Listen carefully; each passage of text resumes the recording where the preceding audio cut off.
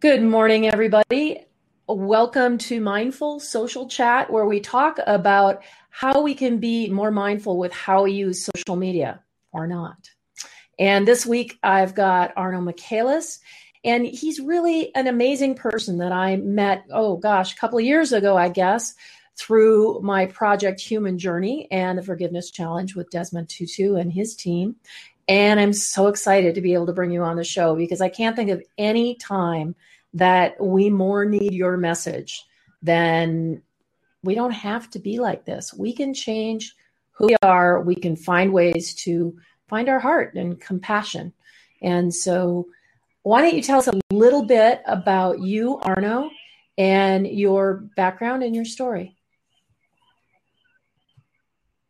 Yeah, happy to, Janet. Thanks so much for having me on today. And I do need to make it clear that the message I bear is really a universal one that's been around since human beings first emerged out of Africa 200,000 years ago, I believe, which is that all human beings are worthy of compassion. We have an innate need for it and an ability to give it.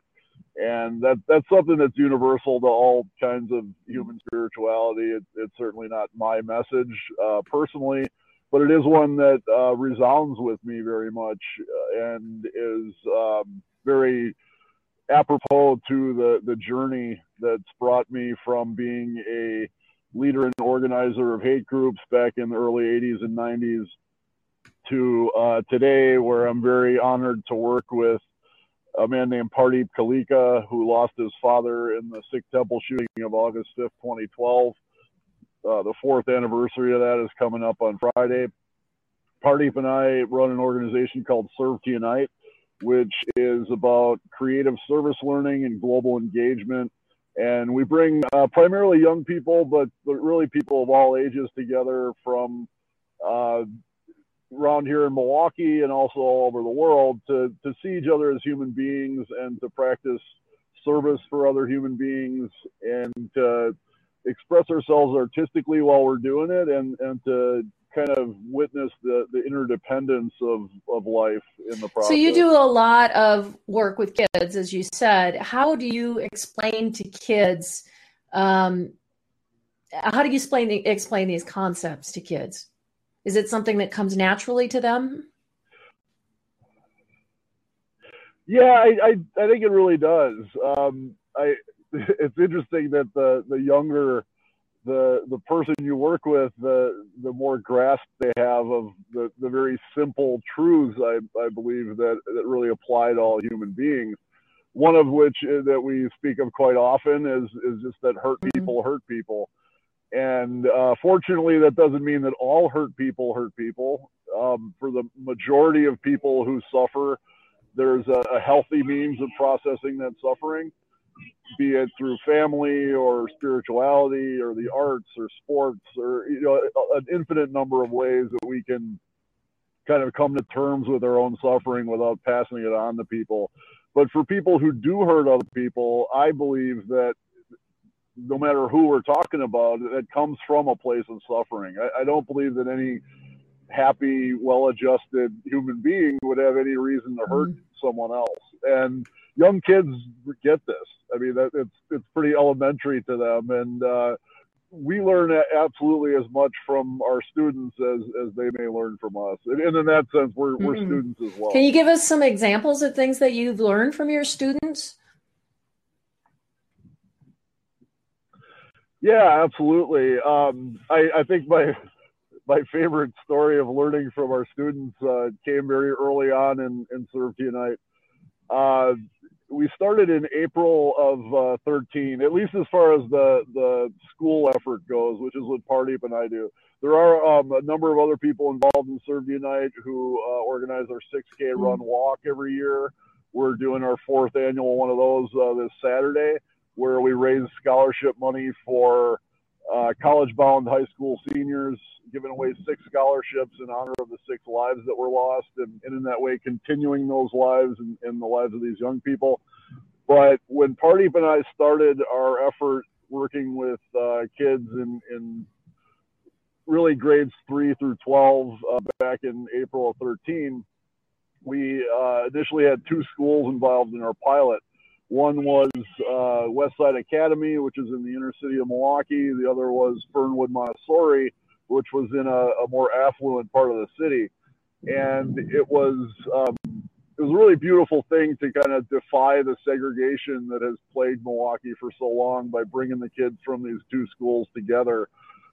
Kids that, typically would not have had a chance to meet and have conversations did come together through Serve to Unite, serving others' communities. So one thing I think we learned was the bravery and the possibility that young people see.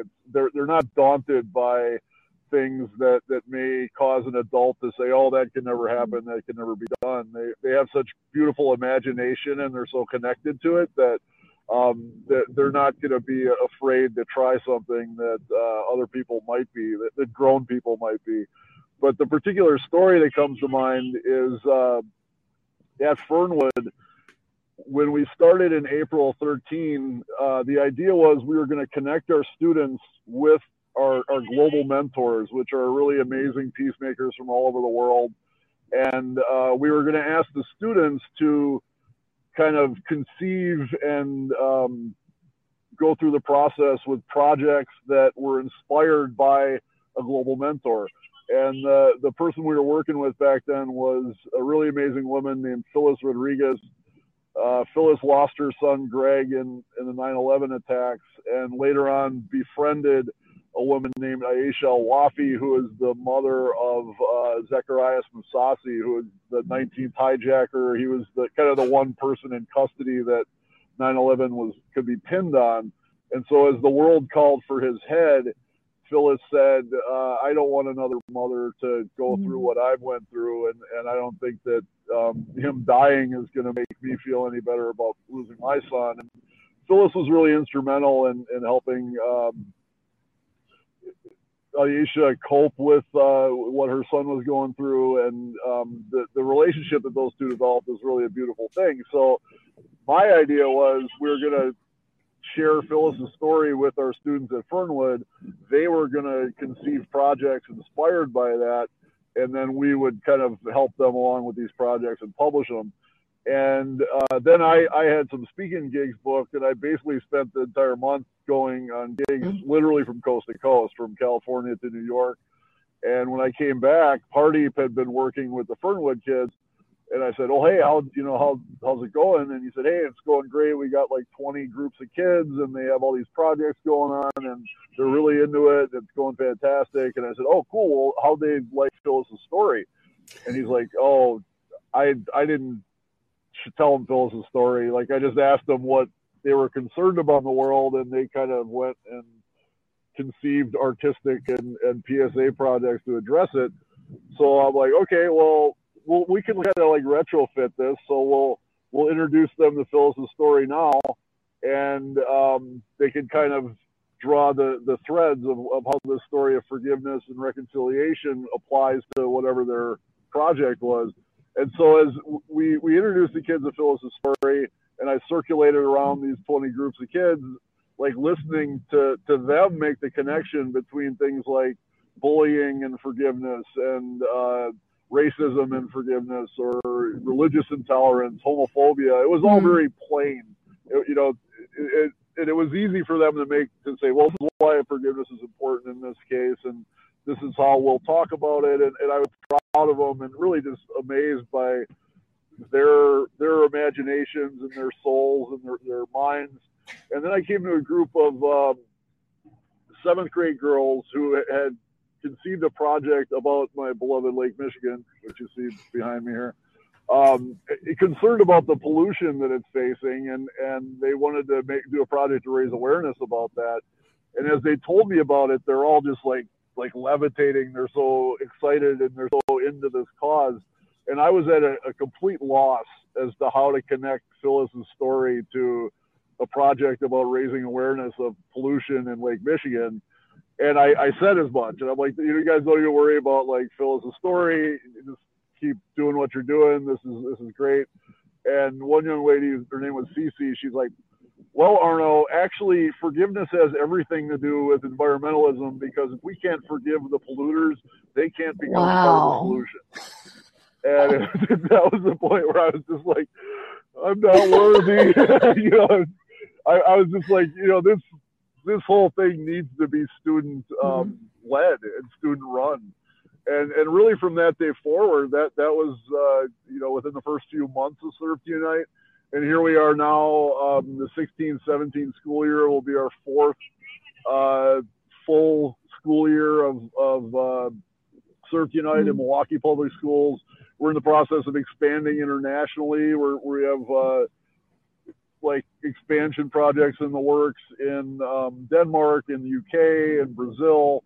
And all along, this theme of like letting our students lead the way and let them conceive and kind of guide our organization is one that we're very happy to stick with.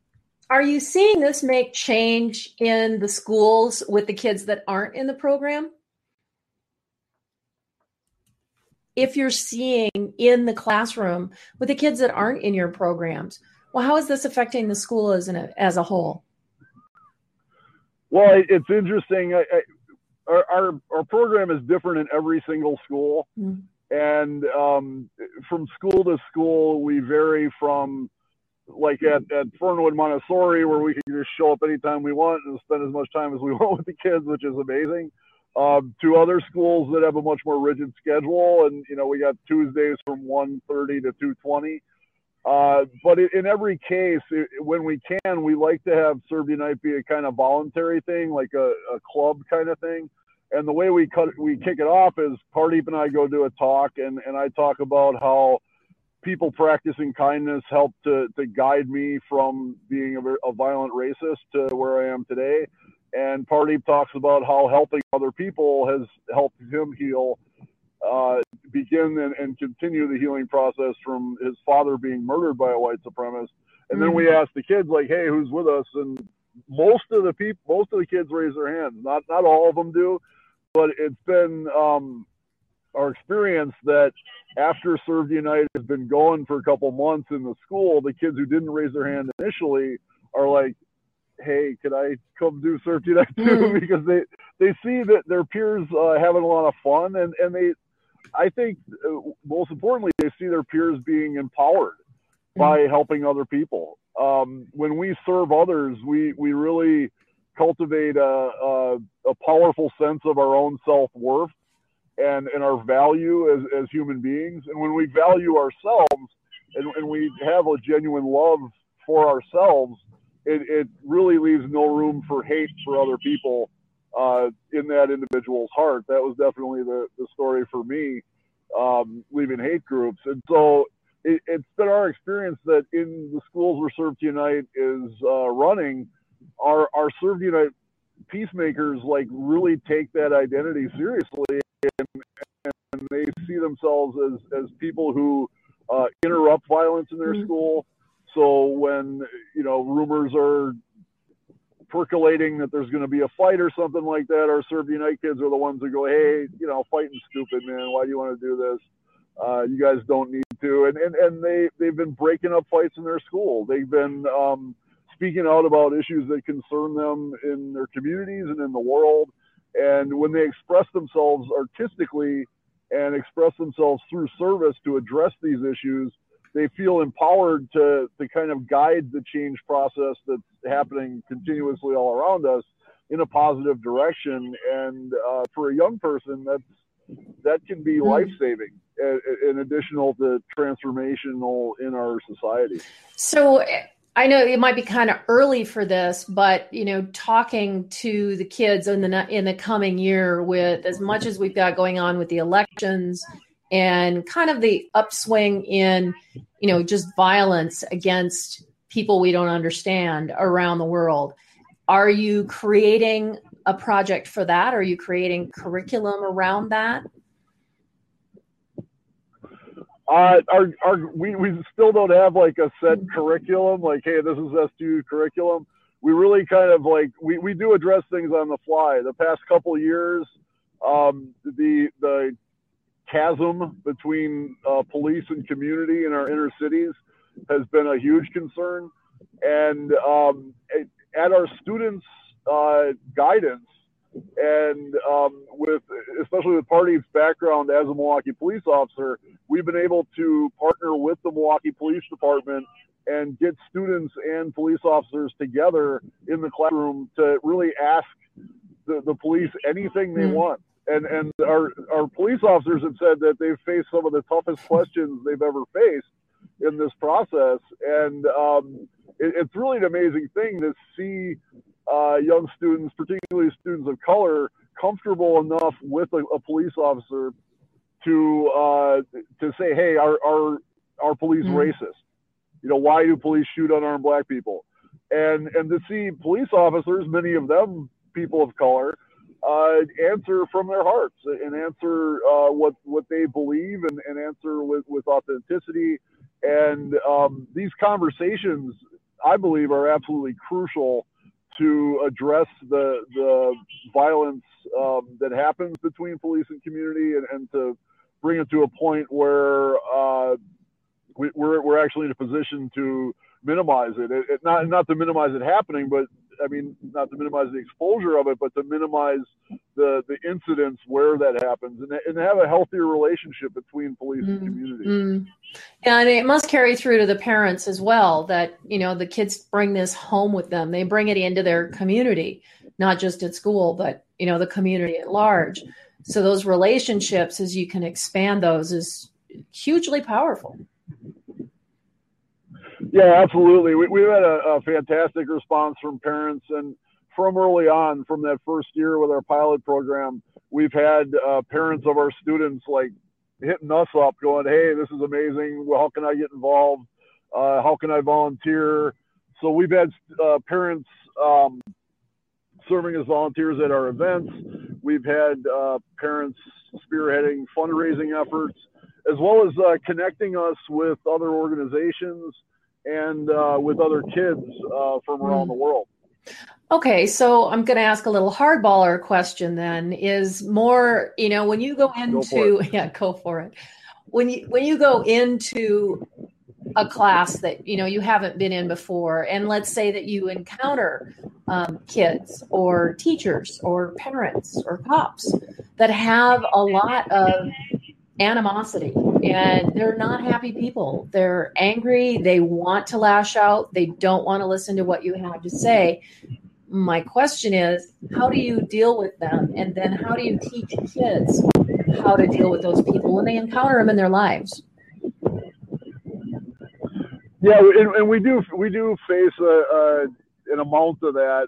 After the success of our pilot, the school superintendent of Milwaukee Public Schools at the time, Dr. Thornton, kind of came to us and said, hey, look, guys, in this school, and now we went from having a voluntary program to like, hey, these are the kids that really need your help. Go turn things around there. And, you know, a lot of those kids are really going through some struggles. And when you're struggling and when you're going through a rough time in life, sometimes it seems very counterintuitive to be like, how am I supposed to go help somebody else? Like, I need help. I'm having a problem here. But the first thing we do really is listen to them. Try to give them a platform and let them know that if they're struggling, we're here to help.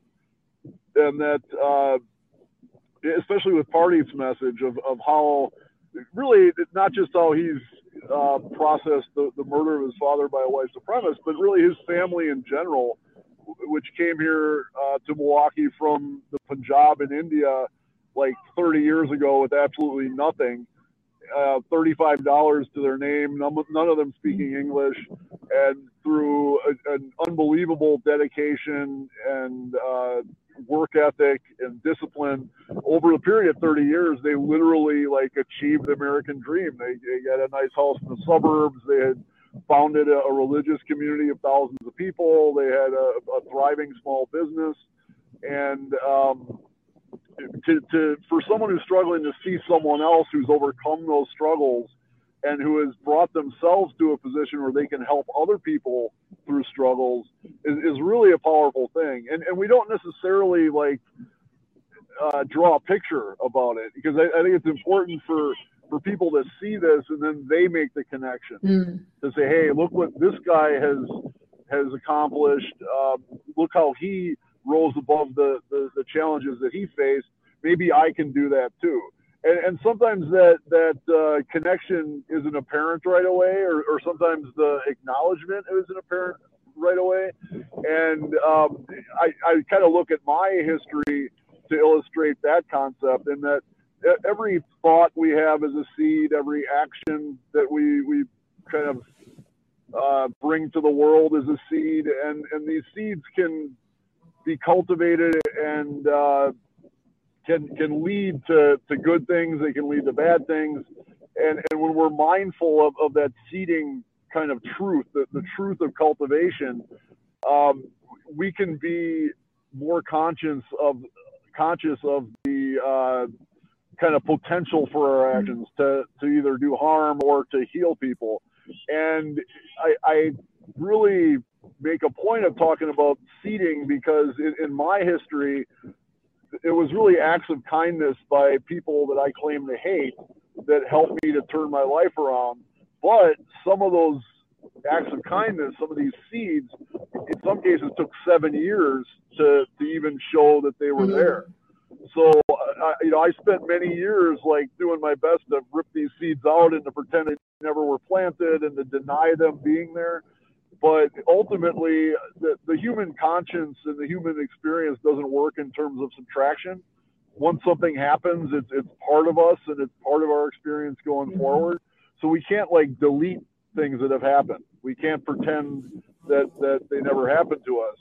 And for that reason, for better or worse, these seeds can change us sometimes years and years down the road. So when we're working with a student who's really facing challenges and who is lashing out, and we talk quite often about this with educators as well, many of whom are facing incredible challenges themselves, dealing with the whole classroom.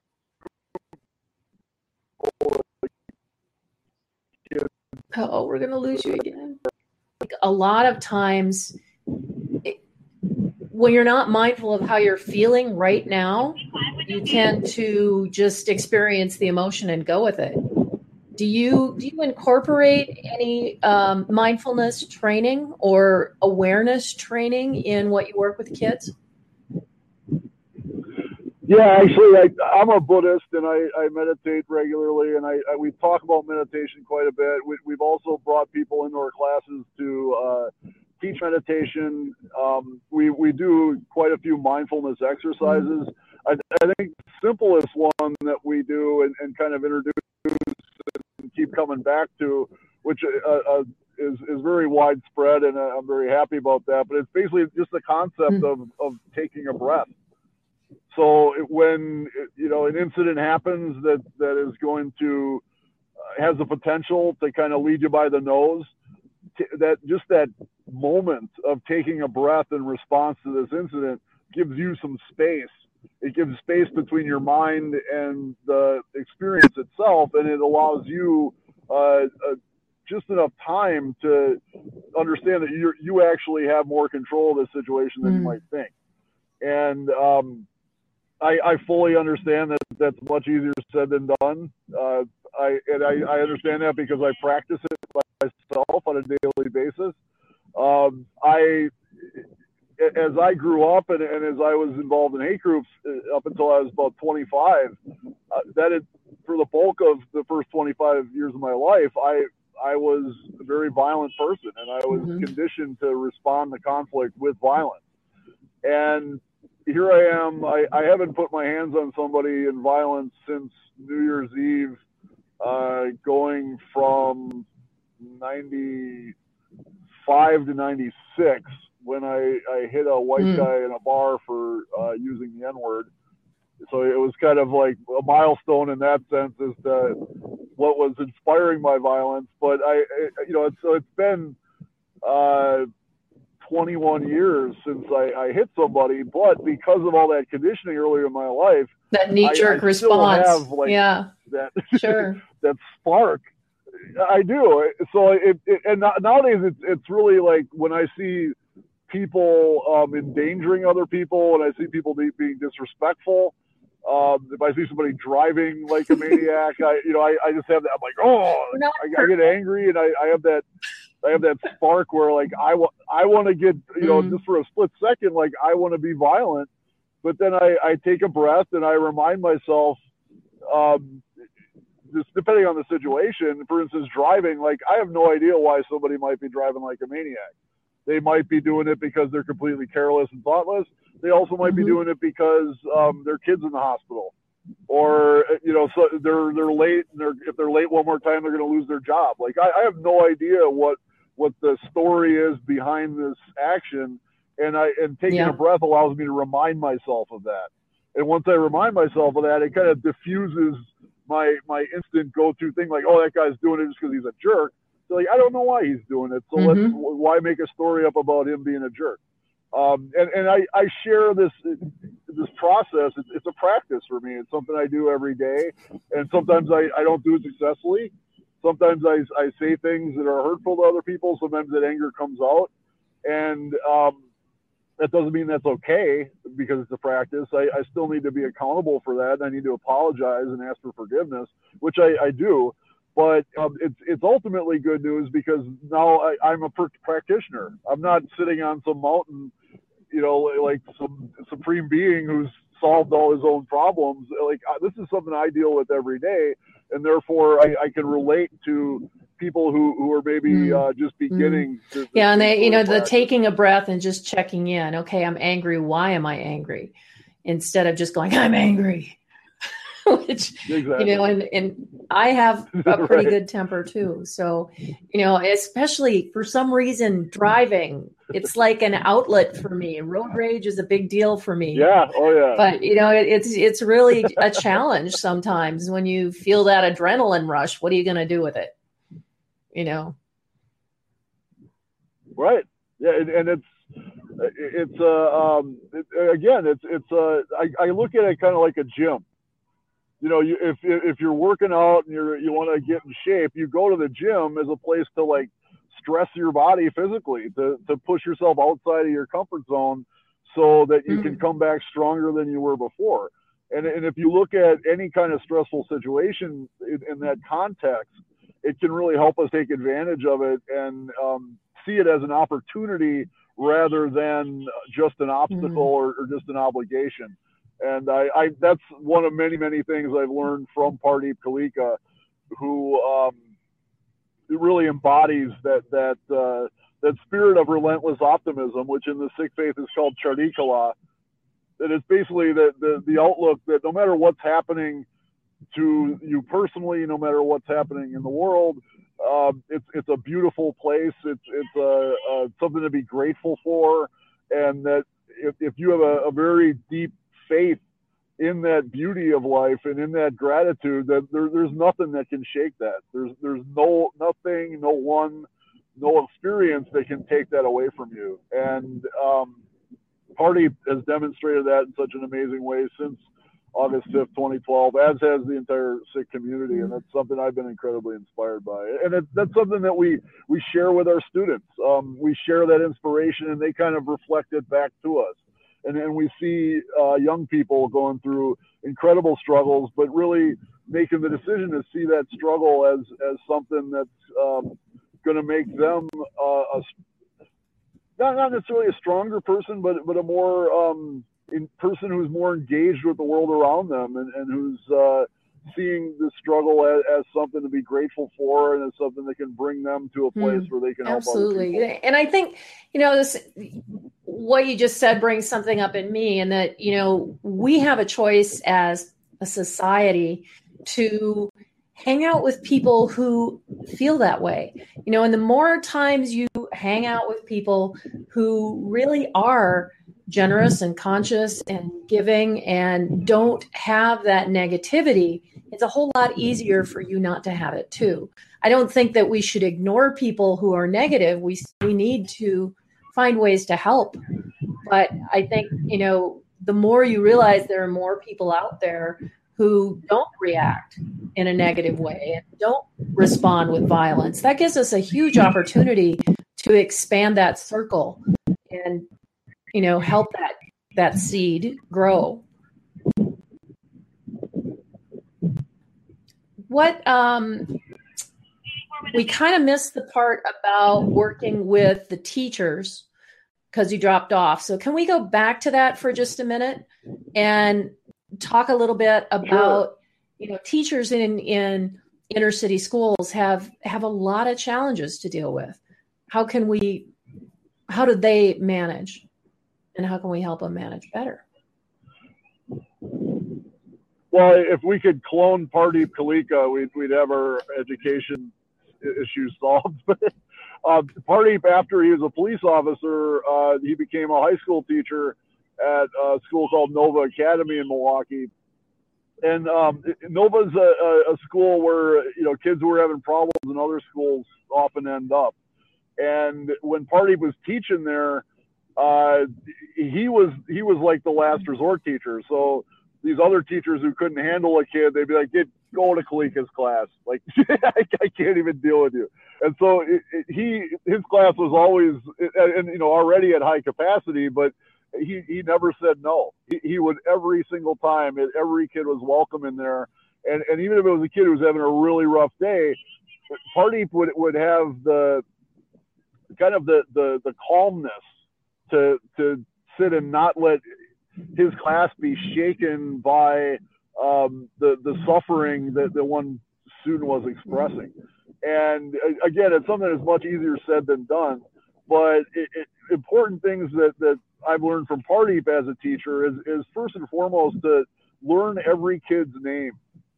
Just do your best. It's a very concrete, it's a very practical bit of advice. And what it results in is an engagement with each kid. So when you can say, hey, you know that kid's name, their story, what's going on in their home life, what they're coming from, what they're dealing with. Just knowing all those things is going to really increase your ability to engage with this student. You don't necessarily have to have a solution, and more often than not, you're not gonna. We deal with kids who don't get enough sleep at night, who don't have a safe place to sleep, who don't get enough to eat, who are having like really basic life needs that aren't being met. And as teachers, we don't have the capacity to snap our fingers and solve these problems. But just being aware of the problems is a huge thing. Just being able to say to the student, like, I know you're going through some really rough times right now. I can't necessarily solve your problems for you, but I can let you know that when you're here at school, I'm here with you too. And that together, I want to help you learn. I want to give you an outlet from the challenges that you face, and an outlet to meet those challenges and even surpass them. That intent and that authenticity is a really powerful thing. And again, going back to cultivation truth and knowing that you'll have conversations with students like that, and they will seem to absolutely not give a shit about it, to be like completely cut off and say whatever, I'm not hearing anything you say, to know that your authenticity is planting seeds and that it is getting through, even if it doesn't seem like it, and to have faith in that is a really I believe it's a survival skill for teachers. I think without the ability to do that, you're not going to be as successful as you could be. That's really huge, because I think it can be so deadening sometimes to encounter.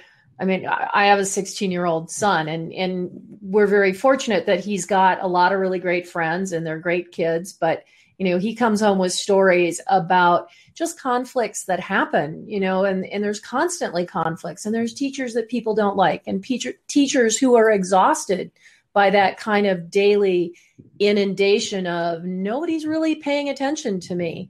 And, finding a way to let them know that, yes, they've been heard. They may not know that for 10 years. When that student comes back and says, wow, you changed my life in 7th grade. That's, absolutely. It must be amazing. It never happened to me, but it must be amazing. Well, and when we're dealing with young people, especially in middle school and high school, it's so important to understand that suffering is entirely relative, and that especially when you're going through puberty, you know, these hormonal changes going on, and the world seems to be in complete chaos, and everything is just such a catastrophic big deal. You know, with my daughter, I'm just like, she went through a lot of struggles being bullied, and which was a kind of a cold irony, and I was a bully growing up, so now my daughter was bullied as she grew up, and I kind of experienced what it was like to be a parent of a kid who was bullied, and experience how helpless you feel, and how much it hurts to see your child hurting, and to understand that everyone's in their own battle, everyone's in their own journey, and it's we have a tendency as human beings to want to kind of rank things and to say, well, that suffering is far more devastating than that suffering, and you know, oh, that person has it much better than that person. But the truth is, the suffering is entirely relative, and that it doesn't hurt any less because of your circumstances in life. It doesn't hurt any more because of your circumstances in life. To just really get down to that simple truth that it just plain hurts, and that compassion is boundless. And that you know, having compassion for a person in circumstance A doesn't leave us with any less compassion to have for someone in circumstance B. I think that's a very important thing, and that's something that comes up in schools, because in our society we tend to say, well, you know, it's the kids in the inner city schools whose their suffering is something we need to pay more attention to than the kids who are suffering in the cushy suburban school.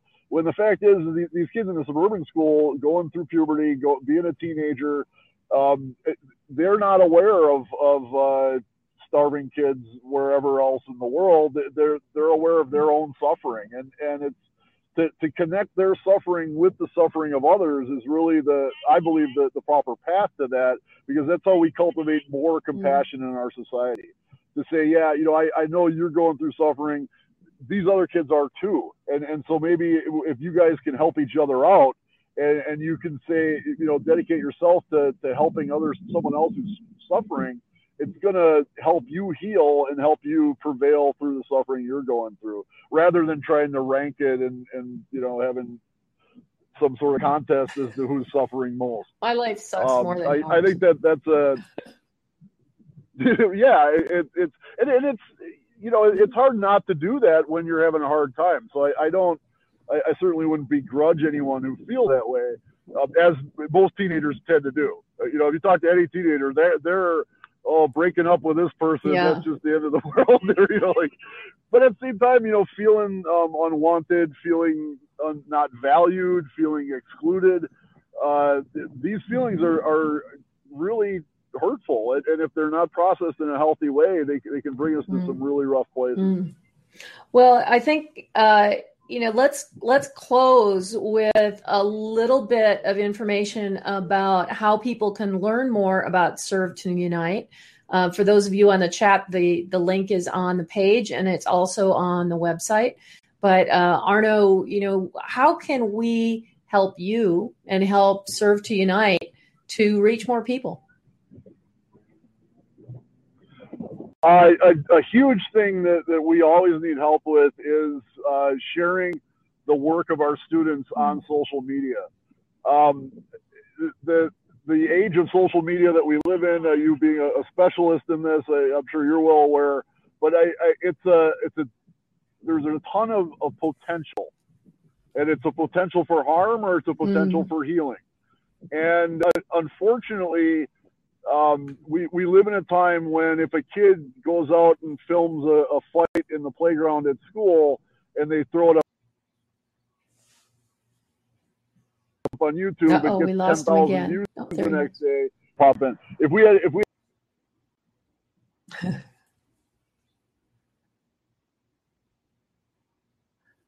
I'm sure everybody has seen those videos that the kids put up too, because they go all over Facebook. Yeah, and so we'll have kids who spend 3 months organizing a put down the guns event in the middle of the inner city, and we get 100 views on it. So you know, the kids are getting a message like what gets more attention, So something that all of us can do, everybody who's involved in social media, is, and not just Serve to Unite, but find those positive stories that young people are doing. Let's blow that up. Let's really, all the energy that we want to spend going, oh, look at all these horrible things that are happening. Look at this bad thing. Look how crazy Donald Trump is. Like, let's, and some of those things need to be pointed out. We can't put our heads in the sand and pretend that these bad things aren't happening. But we don't have to dwell in them. Right, exactly. We don't have to stew in them. And I think if we put at least as much effort into cultivating the good in our world as we do to expose the bad, ideally more so. I mean, me on social media, you'll very rarely see me go, oh, look at how horrible this is. Because we all know that horrible things happen in the world. I share things that inspire me, of people who have like overcome horrible things happening to them in a positive way and have brought themselves to a point where they can help other people through that struggle as well. So if people want to help out Serve United, please visit our Facebook page. That's kind of our primary social media vehicle. And also visit our website at serve2unite.org with the number 2. You'll see a lot of our students' content there. If you share that content, you'll find the content that resounds with you. We have a ton of it. I'm sure something will. Share that on your social media and help to make what really is beautiful about the human experience as more viral than what's bad about it. That's the best way people can help us. And of course, we're expanding. We always have way more schools that want us there than we have a budget for. So if people aren't in a position to support us financially, that's always hugely appreciated and put to very, very good use. Not only does that get us into schools, but it helps us take kids on field trips to get them involved in activities. Many of these field trips are getting kids from the suburbs and the inner city together. Just riding on buses costs a lot of money. So financial help for Serve United is always a really big thing. Well, great. Well, we'll certainly do that. And I can say that, everything that you do share on social has been very inspirational to me. And I really appreciated it because that's what I want more of in my world and a whole lot less of, okay, there's been this horrible thing happens and these people are horrible. And all that does to me is keep that cycle moving. It keeps that wheel turning, and we need to change the direction of that wheel. So I hope that people who listen to this will be sharing from Serve to Unite. And don't forget, they can also get your book. Where can they find you on social media? On Twitter? On Twitter, I'm My Life After Hate, which is also the title of my book. The book's available on Amazon. And I'm on Facebook. I have a Facebook page for the book, for My Life After Hate. And people are always welcome to friend me up personally. I'm pretty safe to say I'm the only Arno R. Michaelis IV on Facebook. So if you see me on there, feel free to reach out and say hi. And I'd love to connect. And that's the way that I do quite a bit of networking and bring a lot of in real life activism to the world is through social media. Social media is a powerful thing. Absolutely. Well, I really want to thank you, Arno, for coming on. And, we will definitely be spending more time sharing from Serve to Unite. And thanks very much. Thank you, Janet. When we connected with you initially to partner with the Human Journey Project, it was a really transformational thing for me personally and also for Serve to Unite. And to this day, we still use the forgiveness recipe quite a bit in our curriculum, the curriculum that doesn't exist. That's kind of like the big thing is like forgiveness recipe. Let's do that. And we continue to share that with our students and to learn from them in the process. So thank you for everything that you do, and looking forward to continued collaboration. Oh, great. Well, thank you. I'm glad that message came through because I think Desmond and Mpah Tutu are amazing in what they teach. Huge heroes of mine. Yeah, me too. Okay, well, I'm going to let you go and thank you